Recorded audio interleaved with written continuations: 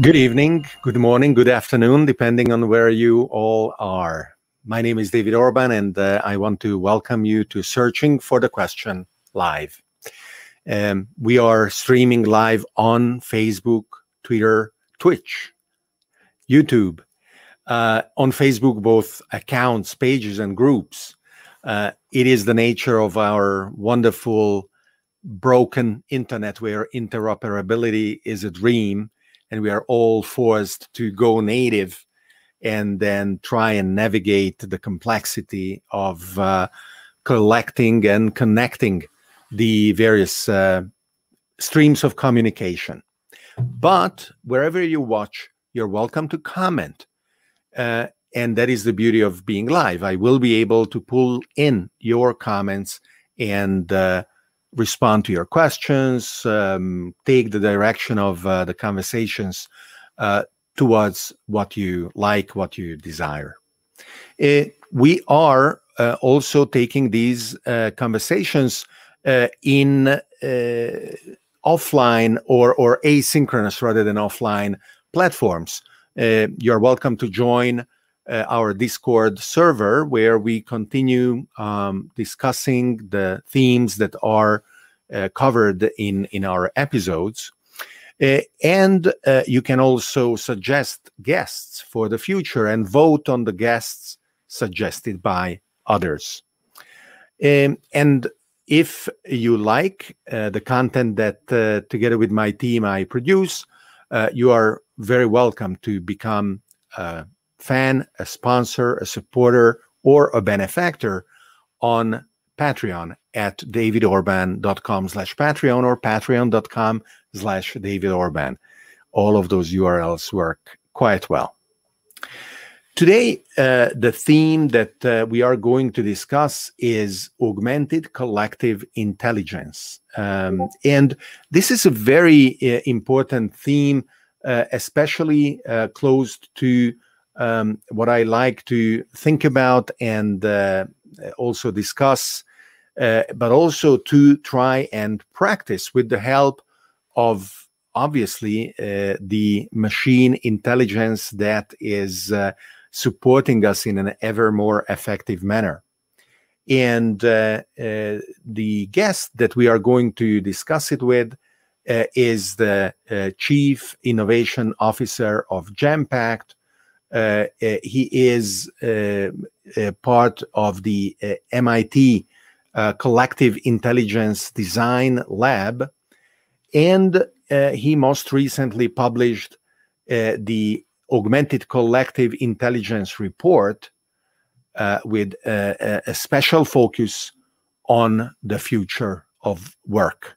So welcome, Gianni Giacomelli, to Searching for the Question Live. Hey, thanks, David. Thanks for having me. So let's discuss first, before we talk about the core of our conversation.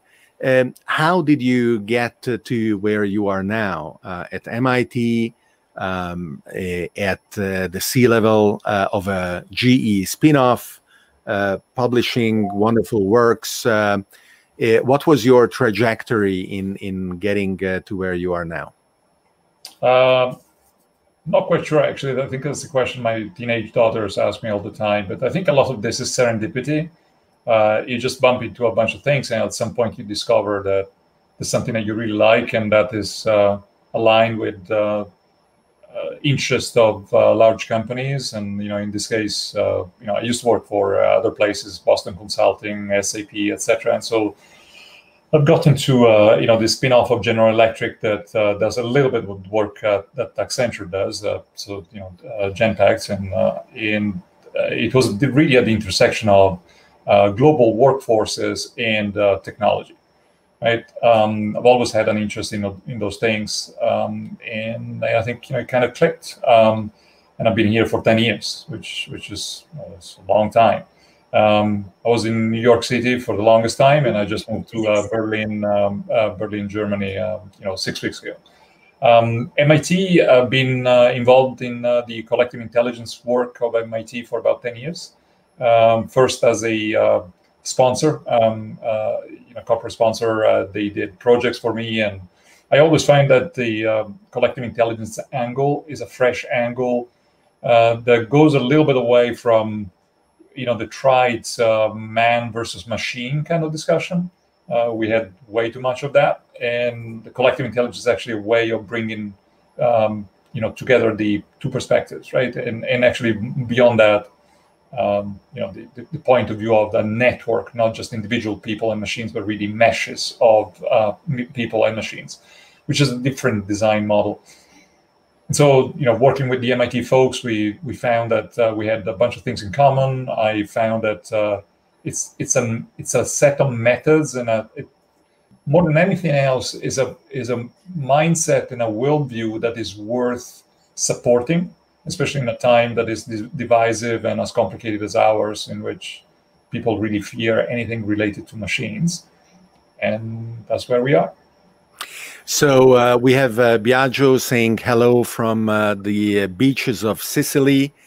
And yes, Biagio, we envy you, but thanks for following loyally nonetheless.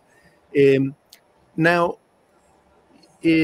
I always like to give context around the themes that we cover, also from a historical perspective. Is the concept of collective intelligence recent? Are there sources in ancient Greek texts? Did Plato or Aristotle deal with how wisdom emerges not only from the individual but groups? So you're saying if it's been research and scholars and focused on the intelligence of the collective as opposed to the intelligence of the individuals? Yeah, I mean, I think a number of organizational designers and sociologists have been looking at this for a long time. I'm not an expert in that. I think my focus is really more on the contemporary organizational design and what technology allows you to do. But I think if you think about it, there's a very strong social and even political undertone in the concept of, is the individual important or is the group important? Right. So there's been actually ideologies that have been built on one or the two. Right. And I think largely the modern capitalist environment and the economies that we live in, at least in the post-war, have been kind of emphasized the role of the individual. Right. The role of the agency of the individual, the role of the individual leader. And I think you have plenty of literature around that. There's been quite a few people, especially of late, who've noted that individual leadership is only one of the leadership methods that could be used, and especially in a high information intensity environment like ours, you really can actually get a lot out of the work that many people do together, right? So yes, there's a rich historical background, but I think the fact that we have the technology that we have today completely changes the paradigm. Yeah. And that is, of course, the difference between whatever absolutely admirable philosophizing ancient Greeks did, so much so that 2,000 or 3,000 years later, we still refer to them, and our ability to actually implement and experiment and verify whether those thoughts and of course ones that with equal merit came after are useful, and they can lead to better organizations, more efficiency, and further represent a platform for iterating and improving additionally.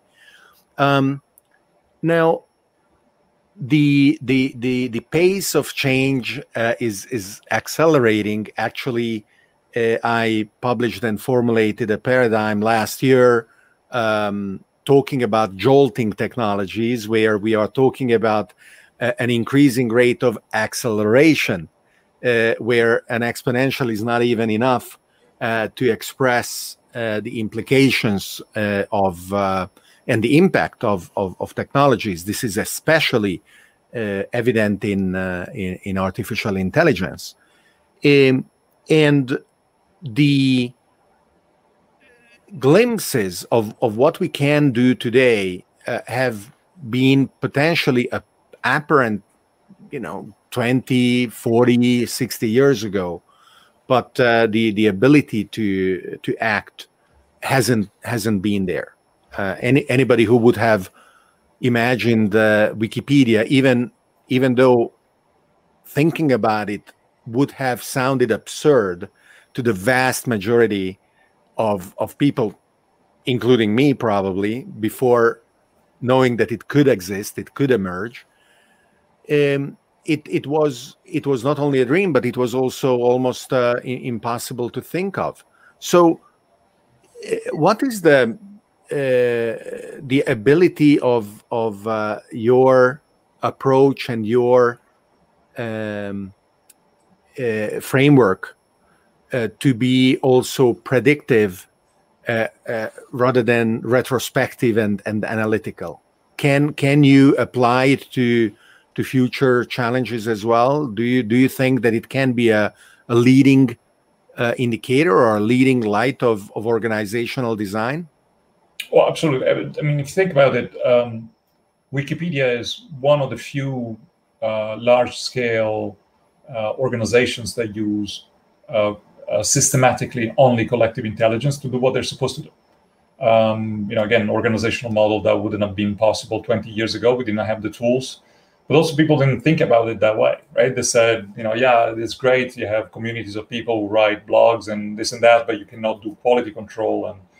And obviously Wikipedia proved everybody wrong. And if you think about it, Wikipedia actually did it with very low technology, right? I mean, the hardly any advanced artificial intelligence has been applied to Wikipedia, especially in the first period. I mean, these days, increasingly, you have bots completing, stubs and whatnot on Wikipedia. But in the old time, it was just, collaboration environment. But it is still proudly ugly. It's I think it's a feature, not a bug, David. That's what they do. They say, hey. And to some extent, as some others if you look at Khan Academy, for example, mm-hmm. there's a beauty in the scrappiness of the thing, right? Because they focus on something else, right? It is very lightly edited, as in visually, but then that this is where the world's knowledge lives, right? And look, YouTube to a certain extent does the same, right? I think we've gotten used to a certain amount of roughness around the edges, and I think this is the method of production. Now, back to your question, and I certainly do believe that the use of collective intelligence as an organizational design mechanism is going to just accelerate going forward, and the reason for that is very simple. If Wikipedia could achieve what they achieved when they only had literally a little more than a workflow to work with, right? They hadn't really gotten much more than that. What is it going to be in the future when the corpus of knowledge that accumulates and is searchable grows non-linearly, right? Every year. If you think about it, the only engines that really mine that deeply are search engines that are connected to advertising revenue, if you think about it. But then you see the emergence of other things that are completely revolutionary. I don't know if you know what GDELT is, right? So the GDELT project was, and still is, an incredible effort in machine translating every source of published news in the world. So actually, I don't think it's every source, but it's 100 languages. And it's incredible. It's actually one place where you can find all news in any language, machine translated or in quasi real time, and you can use it for all sorts of things. Now, it's a repository, but then on top of that repository, typically you had only things like Google search or that kind of things. And increasingly, though, natural language processing allows you to actually get a lot more out of the enormous amount of content that is published. So many folks in your audience possibly have heard about GPT-3, right? So if you look at what happens with GPT-3 and you put it on top of GDELT, what is possible, right? Literally GDELT is, has been thrown at published media in a way that then makes it searchable. You can use all sorts of query mechanisms. But GPT-3, which, by the way, is still full of bugs, and the hype is like an order of magnitude bigger compared to what it does, but it tells you that you can actually point this thing at a corpus, and this thing will actually start answering things in a way that is reflective of the corpus. So to me, one of the killer apps for this will be summarization, right? I mean, how do you summarize news about, let me just make it up, climate resiliency, architecture for climate resiliency in developing countries? Well, GPT-3 could actually give you an answer based on all the news that appear everywhere in the world. I mean, probably not today, but at some point it will tell you, look, if you need to reinforce the roof, there's maybe this guy from Indonesia who did this. It's actually not a query. What GPT-3 will do is will combine what comes from Mexico, Indonesia, some other place in India, etc., and will give you an answer of, you could do things this way, right? So now back to your point about organizational design of the future. Well, think of what that could do, right? Why do you need to have the organizational structure with typically hierarchical design that we have in large organizations, whereas you can actually farm out a lot of the knowledge intake to that corpus of knowledge and put an algorithm on top? I mean, it's like almost having low-level analysts who churn out work for you every day, right? And this is just one of the use cases that you could, but to me, it's one of the most incredible ones, especially because, as I said, and as you talk about all the time, the corpus of knowledge is going to increase. Part of this is going to be created by humans, as in we all write blogs, we all have, podcasts, videocasts, etc. And right, videocasts now can be transcribed, they can be searched. So all of this is not just video, it's not pixels. To a machine, this is content, right? But then machines will continue to produce stuff, right? There's machines who create stock market reports and weather reports, and machines will continue to create. So the corpus is expanding non-linearly. The only thing that is preventing us from harnessing all of that is we don't have machines that make sense of natural language in a cogent way. But the moment we'll have them, and again with GPT-3 and a few of the natural language processing improvements of the last 2-3 years, you're not so far, right? So imagine the possibilities, right? And this is just one of the use cases. One of the challenges is that the ability to actually perceive the rate of change is limited, even though the rate of change accumulates, and the implications and the impact of the applications by those who do have that perception enables further applications. And definitely we are at the point where we don't have time to educate the next generation to be comfortable with the tools and the organizational structures and the requirements to be productive part of a community or a company, an enterprise, under those new assumptions. There's just not, we don't have 20 years for the generation to grow up. Yeah. You mentioned GPT-3 and OpenAI that published, as of right now, just the API around GPT-3. Also because it is so large that even if they published the source code, in order to train the neural network, today you would need about $4 or $5 million in computing power. And it's not that it is not available to several corporations and organizations, but it is both expected that this cost will come down, as well as it is expected that whether in a year's time or 2 years' time or 6 months' time, GPT-4 with maybe $500 million of cost of training is going to be as much of an improvement on GPT-3 as it has been on the previous version.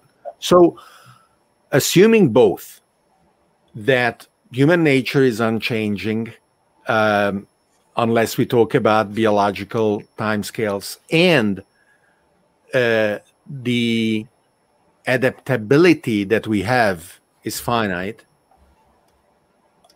what can an organization do except giving up? What is and it is somewhat poignant that you are associated with MIT, because universities and colleges are under great threat to prove that they both deserve the tuitions that they ask for, and that the whole concept of a 4-year college is still applicable to what we need to achieve. Look, my view is there's space for both, but I'm going to give you a perspective. And by the way, I talk about it at length in the report that I published recently, which can be found at supermind.design. There's a very interesting book that came out of a couple of years back that is called Learning by Doing, by a professor at the University of Boston called James Besson. His point was that in all radical innovation waves, when some pace of technology inflects, the limiting factor of societies and economies to harness the new technology wave is not the luminaries, right? I mean, you need those, right? You need the MIT professors. You need to have the super incredibly smart MIT PhDs or any other university. But really, the dominant limitation of the world in harnessing and harvesting that possibility is call them the rank and files, right? The people who are going into, so to take industrial revolution, people who are going in with the wrenches and are able to restructure the assembly line and continuously improve that assembly line by using now electrical motors as opposed to steam engines. And some of it is going to be done by, again, some high-level person who comes in and has a visionary design. But a lot of the percolating down of that knowledge and the use cases and the harnessing of the use cases really depends on more normal people, right? It depends on people who are able to again, apply some of the, again, we're talking about GPT-3, somebody will take the API and say, hey, I think I can use this to do this. Right, is the book you are referring to this one by Richard Dufour or no, James Besson at University of Boston? Besson, B-E-S, either N or M. Learning by Doing, There you go. Yep. Yeah. Thank you. Really good book. Again, I think there's quite a lot in there, but the analysis is super powerful, and I think the analysis actually has an implication that is quite important for large organizations, which is you got to invest in reskilling and broad basing of the new knowledge. It doesn't matter if all your people are not going to be data scientists who actually know how to use Python properly, but it's important that a bunch of people know that you can actually take a JSON repository somewhere, and you can actually structure the data in a way that somebody can actually run a bunch of hypotheses and create a model, and then you can test the model.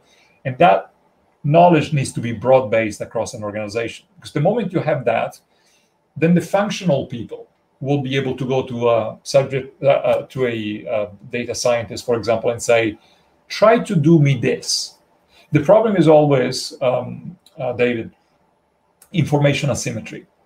Right? There's people who have knowledge of the new stuff. You and I were talking about GPT-3 and, GDELT, etc. Most people don't have any idea of that.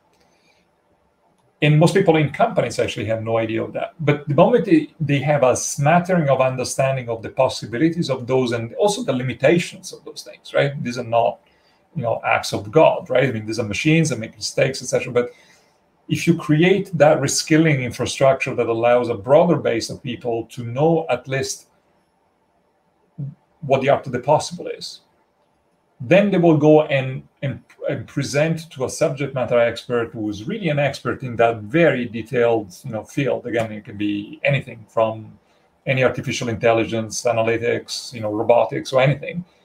But then they can connect. There's no information asymmetry anymore, right? I come to you, you have part of the answer, and I bring you a couple of ideas of what I had a hunch that could be done.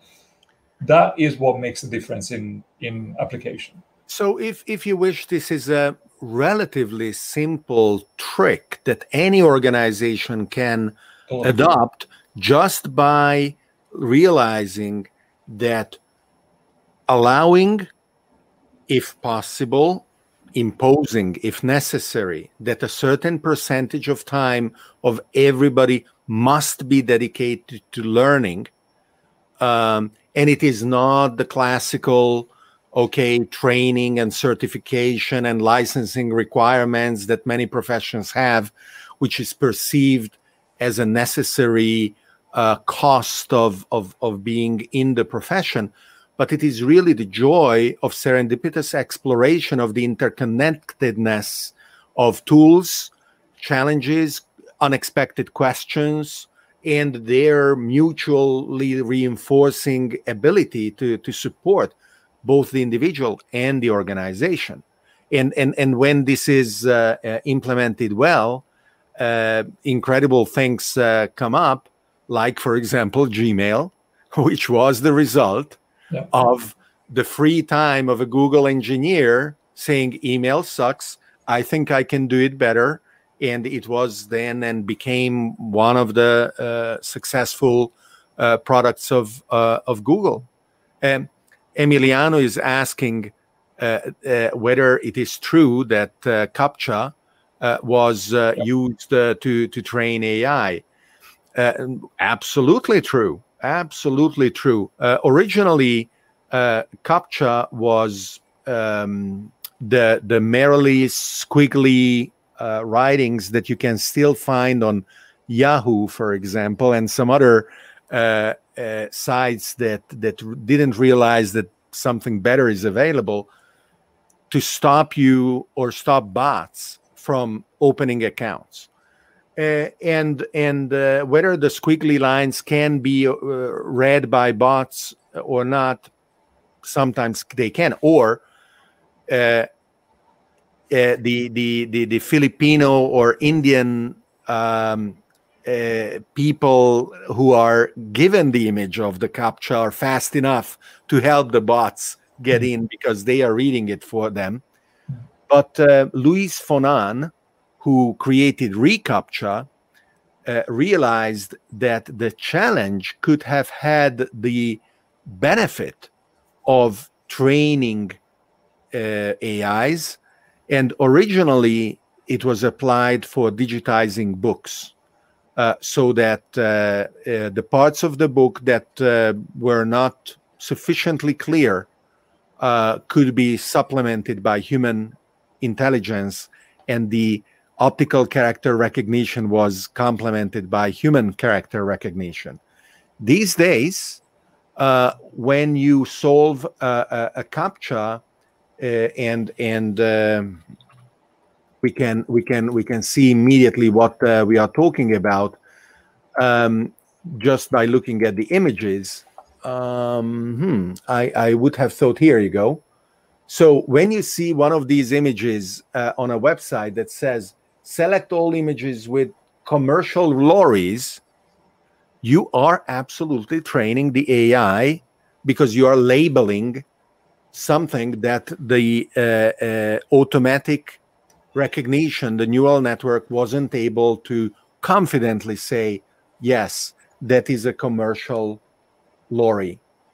And the tasks are unlimited, and the benefit is huge, whether we are talking about self-driving cars, the ability to navigate better on maps, and also, of course, applied to many, many other tasks. So it is a great example of human-machine collaboration, exactly what we are talking about. Thank you, Emiliano, for the question. David, if I may, your point about how do companies can implement, reskilling at scale, and your point about serendipity. I think you're right. I think part of it is culture, and part of it is, top down. This element of discovery needs to be part of the narrative of senior management, so that the culture embraces and rewards. Like Google, right? The example of Gmail. One of the reasons why this happened, the incentives and the reward mechanism and the process were all point in a direction of just try. Most companies are not like that, and I would also say, though, most people working in companies, much of their time, they are not in the discovery mode. So I think there needs to be a balance between enabling the discovery, but as well as guiding individuals based on their profile and what they know towards a curriculum that kind of adapts to what they are, right? Because if the endpoint is common, the starting point is not common, right? Every person will have their own mix of skills, etc. And so what I've found, and by the way, on the Genpact side, I really have had the opportunity to work with our CHRO as in head of HR to overhaul our learning and development, which is 90 almost 100,000 people. It's actually not easy to do it at scale. And we used collective intelligence methods to create communities of knowledge, right? So that, there's a point that you were alluding to before, which is this knowledge that we're talking about is a lot more fleeting than the traditional knowledge, right? Traditional knowledge could be valuable for 10 years. Now, a lot of the things that you and I are talking about, we're talking about GPT-3. Next year at the same time, the thing will have moved on. I don't know if we have GPT-4, but certainly the boundaries of that thing have changed. So I think it's quite important to keep this thing fresh. And so communities of knowledge are actually much better than the typical top-down, hierarchical, I have a vendor selling me, documentation and training. So I think, those are some of the tips for large organizations. In our case, we have, again, 70,000 people every month going through the training mechanism. There's probably 600,000 hours of learning every month. And all of that is only possible because knowledge is fresh, but we also serve it up in a fairly personalized way to the individuals, right? To supplement their, let's say, their serendipity or their inner discovery motive. The report that you published and which is freely available on supermind.design is wonderful for many reasons. Thorough, accessible, also very clearly labeled as legally downloadable, shareable, transformable, translatable, remixable. You even allow commercial reuse of the transformed material. Apart from public domain, this is the most liberal licensing available.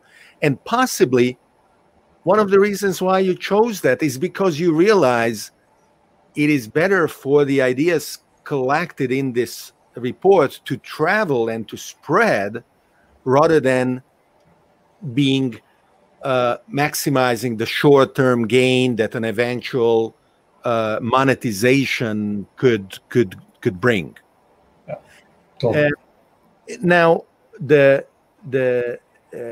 executive summary is 20 pages. The full report is almost 250 pages. So still quite daunting to absorb it all. Anything in an executive summary that is beyond one page already taxes the attention span of executives. Now, how can what are the highlights? And this is not a workbook. It's not a set of exercises that someone checks off and at the end they are done, right? At the same time, you want to be able to measure the results of some organizations that are adopting it. So how do you bridge the framework with practical implementation and measurable feedbacks? So it's a great point. By the way, I think the executive summary is 1 page, but the overview is 20 pages. So okay, very good. So I was right, and you know it. Still 1 page somewhere. 1 page. I have the same ADD problem as every other executive, but the answer to your question is I try to do 2 things. And by the way, I was motivated by the fact that there's quite a lot of literature around this, but I hadn't really found anybody who brought together many of the things that we know, right, in a way that can be applied in companies outside of academia, right? And so what I try to do is, let's talk about the concept first, right? The concept of, your choice is no more between a hierarchical design or some robots that take over some predefined workflow, but it's really about how do you harness the power of a network of individuals and then machines that can really help those individuals become more effective, right? And so the idea is this, right? How do you create an organization by doing 4 things, right? And this is actually specifically what we want AI to do: connect people and ideas, curate information so that those nodes can actually absorb that, help people and nodes collaborate, like you and I, right? I mean, we are now, we got together because of virtual means. We never met at any physical event, and there's a bunch of people who are watching this, and this is completely, by the way, there's a bunch of AI in making sure that the quality of voice and video is perfect, and bandwidth, etc. And then help people collaborate. Again, this is where ideas need to commingle and cross-pollinate, and etc. AI can help a lot with that too, right? And if you look at Slack and Microsoft Teams and the future of those things, which will be very heavily natural language processing based. And then compute, right? Any other very heavy duty prediction that machines need to do, right? A machine can predict if I am supposed to meet with 2 or 3 people on LinkedIn based on network analysis that an artificial intelligence thing will do. So this is the application of AI. But I think what's even more important, I think, in the book is, apart from the concept, is, if you're a manager and a leader who really want to use, a collective intelligence organizational model, you really want to think about structuring things. Again, that's exactly where it is, right? So if you look at, there are 4 steps that people need to do, and I talked about reskilling a moment ago, but you can use the same for a variety of things: your innovation groups, your marketing groups, your salespeople, your solution architects, anything. So first of all, in a network, there's no boxes and lines. It's a network, right? So you need to enable the nodes who need to be connected to each other to kind of discover each other. So suppose that I'm a consulting firm and I have a big client tomorrow that I need to meet, and the client wants to talk about artificial intelligence, and the client is a retail client. Well, if I'm a consultant who's serving the client, I need to go and find the retail person, the artificial intelligence person, bring them together. If it is a large organization, how do I do that, right? So again, very powerful role of making sure that the nodes in your network can talk to each other, right? Can see each other, right? Can find each other easily. The second element is energize those connections. I mean, like in the brain, the brain actually, the cells in the brain to talk to each other, also because there are things called hormones, right? Hormones express certain parts of the brain in certain moments, and that creates a certain amount of energy. I think the analogy carries. In organizations, as you very well know, depending on the culture, people will talk or not talk to other people, right? They will talk to their organization, but not that organization. And so there are plethora of incentives, both intrinsic and extrinsic, that need to be put in place so that the energy of the connectivity expresses itself. Many organizations actually inadvertently dissuade people from connecting to each other, right? So the third element is the feeding, right? So there needs to be an institutional effort to provide outside-in external breeding to groups within the organization, and avoid that groups within the organization insulate themselves. I mean, the problem with silos, right? Birds of a feather, flock together. The problem is that there's something, something called homophily, which is, two people who are the same, they tend to actually bond together more than two people who are not the same. By the way, we have big problems with diversity and inclusion because of that reason. So those feeders need to actually force new thinking into groups, so that those groups never have the opportunity to actually insulate themselves, right? Anti-vaxxers or flat earthers or that kind of stuff. If there's enough feeding of contextualized and believable, credible knowledge, it will take problems away. And the last one is the wiring. Again, collaboration methods, collaboration platforms, design thinking. Everybody's been talking about it for the last 5 years.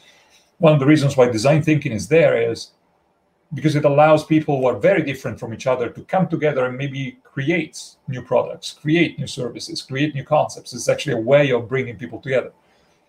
And one of the reasons, by the way, that Slack is important in a bunch of those collaboration platforms. If you look at Microsoft, the latest product of Microsoft and the one they're really betting the farm on is Microsoft Teams, and it's a collaboration platform.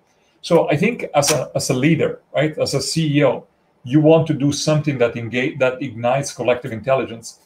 Those 4 macro areas with a bunch of work packages and work streams behind them are the kind of things that you got to think about. This is the inception of the strategy. And obviously the report goes into the gory detail of, how you do it, the technologies that can do it, and a bunch of examples and case studies. I am so glad that the 4 words, the initials of the 4 words, do not form a punchy acronym. If they did, I wouldn't trust you. Yeah, no, I didn't even try. I try to actually mean what I say as opposed to make it sound chewable. The marketing-driven design of certain business school fare is depressing. So thank you for keeping your standards high. Yeah. Now, one of the natural consequences of the acceleration of change, or the increasing rate of acceleration in certain fields, is that if there were a central thinking inspiring or even imposing the actions needed in order to find solutions to challenges, solutions made possible by the technologies, challenges created by the same technologies as they disrupt existing processes, well, the probability that the centrally decided solutions would be the right ones is trending to zero, correspondingly with the speed of change. And as a consequence, the centralized peripheries and the nodes of the network at the edges are necessary in order to conduct independent experiments that can be observed in their own merit, and then they implement a natural evolution that will generate what is worth adopting all across. And this is something that is being understood better and better, unless you are a central banker, unless you are a regulator in a nation state, unless you need to approve certain drugs being available in the market. So, given the paradoxical nature of avoiding both the myopic laziness of fanatical libertarian positions that will be happily adopting the local maxima that any market-driven solution will find, and it will stop searching for anything else. On one hand, and avoiding the suicidal the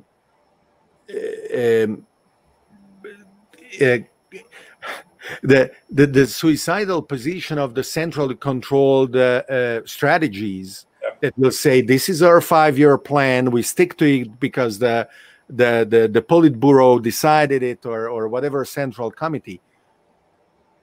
How can we mitigate the impossible task that a policymaker and a regulator have of giving answers to an unknown field?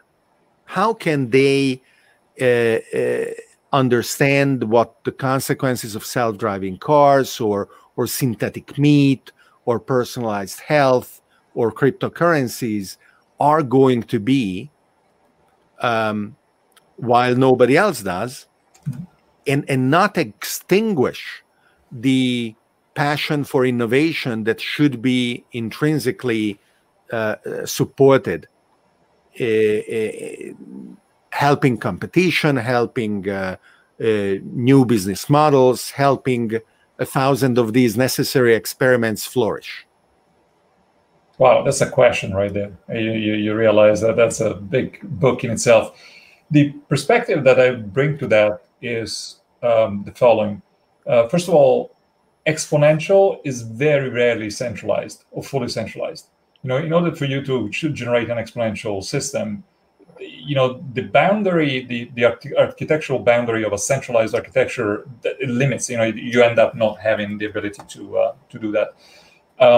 So you need to, back to your point about natural experiments, etc. It's super important to use natural experiments. I mean, if you look at the system par excellence, which is the natural system around you, that thing without any central control mechanism, just a storing of knowledge mechanism that is called DNA, and the mutation, over billions of years has created everything we have around us, right? So natural experiments actually work, right? They work at scale, and they go exponential. I mean, you see around us.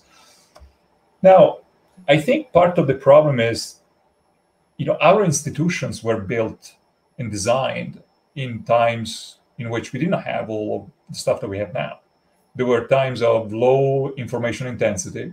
Were times in which, I came from the US a few months ago, and I loved working and living in the US, but, founding fathers, this is not the time anymore, right? I mean, we have, in theory, we all know, for example, that political institutions are always playing cat and mice, and they typically are the mice with new development of technology, right? Because they don't have enough of the right people to understand the implications of those new technologies and translate them into social policy. But in theory, they could actually avail themselves of, I would wager that by a bunch of people out there would be helpful to, you know how it works, right? I mean, you create a committee, and then a committee studies something, there's a few experts, and then, they work on this for 6 months and then drop it on policies, help, and this thing is just old, right? I mean, you could have done it 50 years ago. Whereas in theory, look, you could get a bunch of volunteers, you can get, natural language processing, GPT-3 in the next version. And then you say, well, within a couple of days, I can actually give you the implications of this on this very specific problem. So I think government forms need to evolve to a high speed information era. At the same time, I think the problem with markets and just completely, decentralized thing is the implications of some of these things have externalities that the laws and even the understanding of certain people cannot prevent from going into the wrong place, right? I mean, a bunch of things that we can do creates a lot of problems for a lot of people. And we, as the creators of those new technologies, of the methods, we don't pay for any of the displacement, and it can go somewhere else. I mean, for many, many years we had pollution problems and were never paid for. Cancer for, cigarettes. I mean, there's a bunch of things that the market doesn't really solve, because the market really doesn't understand externalities, except if there's a law. But laws are very slow, and they're very, they're slow in many respects. So that's the problem with the market mechanism, right? So I think you need to have both, and to me, both of them need to collaborate with each other at the speed of, the collective intelligence technologies that we have today, as opposed to, some days, you watch the hearings in Congress of, 4 of the biggest CEOs of the most, coveted technology companies in the world, and you're saying, is that really how the public and the private sector should actually collaborate and communicate?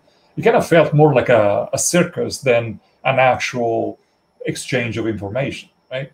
So to me, but hey, we've been doing that for 200 years. What can go wrong? Well, what can go wrong is that the speed of change today, to your earlier point, is such that every time you do one of those, the ball was already moved, the puck has already moved 3 miles ahead, right? So always going to be slow in. And so I think it's a big problem, but right now I would actually look at the political institutions and the regulators and say, you got to up your ante in terms of, really embrace the ability to make sense of the world through the technologies that we have, and control things differently. Some people who are active in fields that are accelerating or jolting have the level of introspection necessary to make some design decisions that can have far-reaching implications. For example, many people kind of laughed or smirked when the for-profit fund that OpenAI established capped the return on the investment to its limited partners to not more than 100 times the capital invested. Mm-hmm. And that is laughable because the industry average or the industry threshold above which the return of a limited partner is deemed to be good, and then you can go back to them and say, hey, let's do it again, let's do a new fund, is 3 times the capital invested over 10 years. So to say, oh, I don't want to be too greedy, so I'm not going to be paying you back more than 100 times the investment is really totally out of this world. But that's kind of the point. They have the perception and the chutzpah to communicate that perception to the outside world that does not share that this could be really different. That the ability of an AI-driven fund of the kind of AI that they are designing, if not closely guarded, could run amok, could as they say it, capture the entire wealth of the available light cone of the universe, and they want to prevent that. So the ability to perceive and to communicate ideas and consequences that are inconceivable by most is a key component in order to start grasping the consequences of these structures. And hopefully your report is also part of that, because our ability to use the tools that we already have available is going to generate the next generation of tools. And the organizations that are good at that will acquire substantial and sustainable competitive advantage against the others that stick to the old methods of technologies and organizations. I agree. I think, frankly, between you and I think technology and the tools is already like 2 years ahead of the methods and the practices. So, the part of, the long pole of the tent is, can we get people to embrace things? Again, back to the James Besson book. Do you have people with the wrenches in their hand who know how to place electric motors? The motors are there, right? I don't think that the problem is that. Obviously, GPT-3 will get better, etc. At some point, maybe it's plug and play, but there's quite a lot that you can do with what exists today, right? Now, one consequence, and this is my last question, even though I would love to keep the conversation going. Maybe you will have the chance of coming back, and I would love to invite you back. But the last question is, if we are evolving and co-evolving with our machines, with AI and networks, and your domain hints at that as well. I don't know how consciously you chose the design TLD, top level domain part of it. It is also the case that the rules of evolution itself change. Biological evolution was and is completely blind. The evolution of society could achieve only certain things when we were disconnected. Now, we must take advantage of what is possible in order to adopt new types of evolutionary components, both because we are connected and the emergent properties of the network are available to us. We see them, we can see them if we want to. And because even those who opposed it most ferociously, like, for example, Microsoft, realize how open collaboration and open source practices are superior. And they demonstrated it with the acquisition of GitHub, the largest repository of code. And now I'm sure they are unleashing all kinds of AI bots to analyze why certain projects succeed, other projects fail, and so on.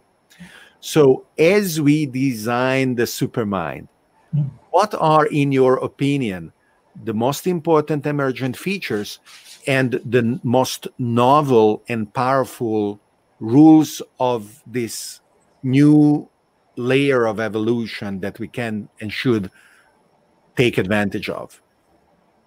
Yeah, it's interesting. Again, I go into some detail in the report, but the idea is, if a blind system can actually create us an incredible amount of intelligence, and stored in DNA, some people made calculations.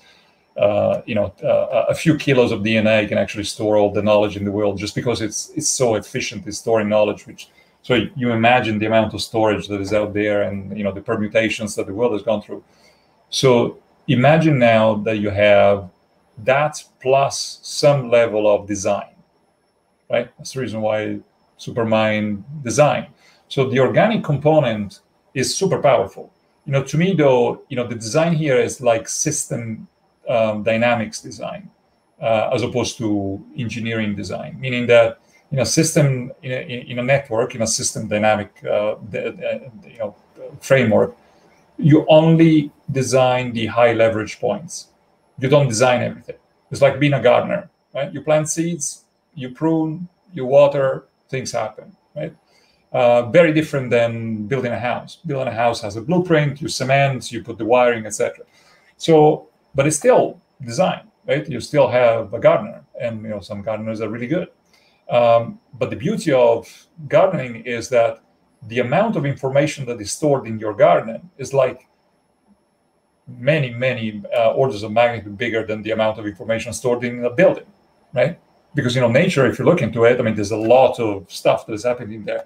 So the idea there is, can I get organic growth of ideas, and by just designing the high leverage points, can I get to a higher level of intelligence? Because I think at some point our own human intelligence will just fail to keep track of what could be done. And instead, the idea here is to unleash the power of a network intelligence by just leveraging of and guiding a few of the points, as we said, the incentives, the ability of nodes to connect each other, the collaboration platform. But then you don't go and look into everything every time, right? You just let the network flow. That in itself should be an emergent hyperintelligence, right? You need to create the foundation, but then the rest might actually be a superior level of intelligence that, we kind of probably into it, but we wouldn't be able to blueprint, right? Mm-hmm. What we can do is play system dynamics, right? And hope that it flies. Gianni, this was wonderful.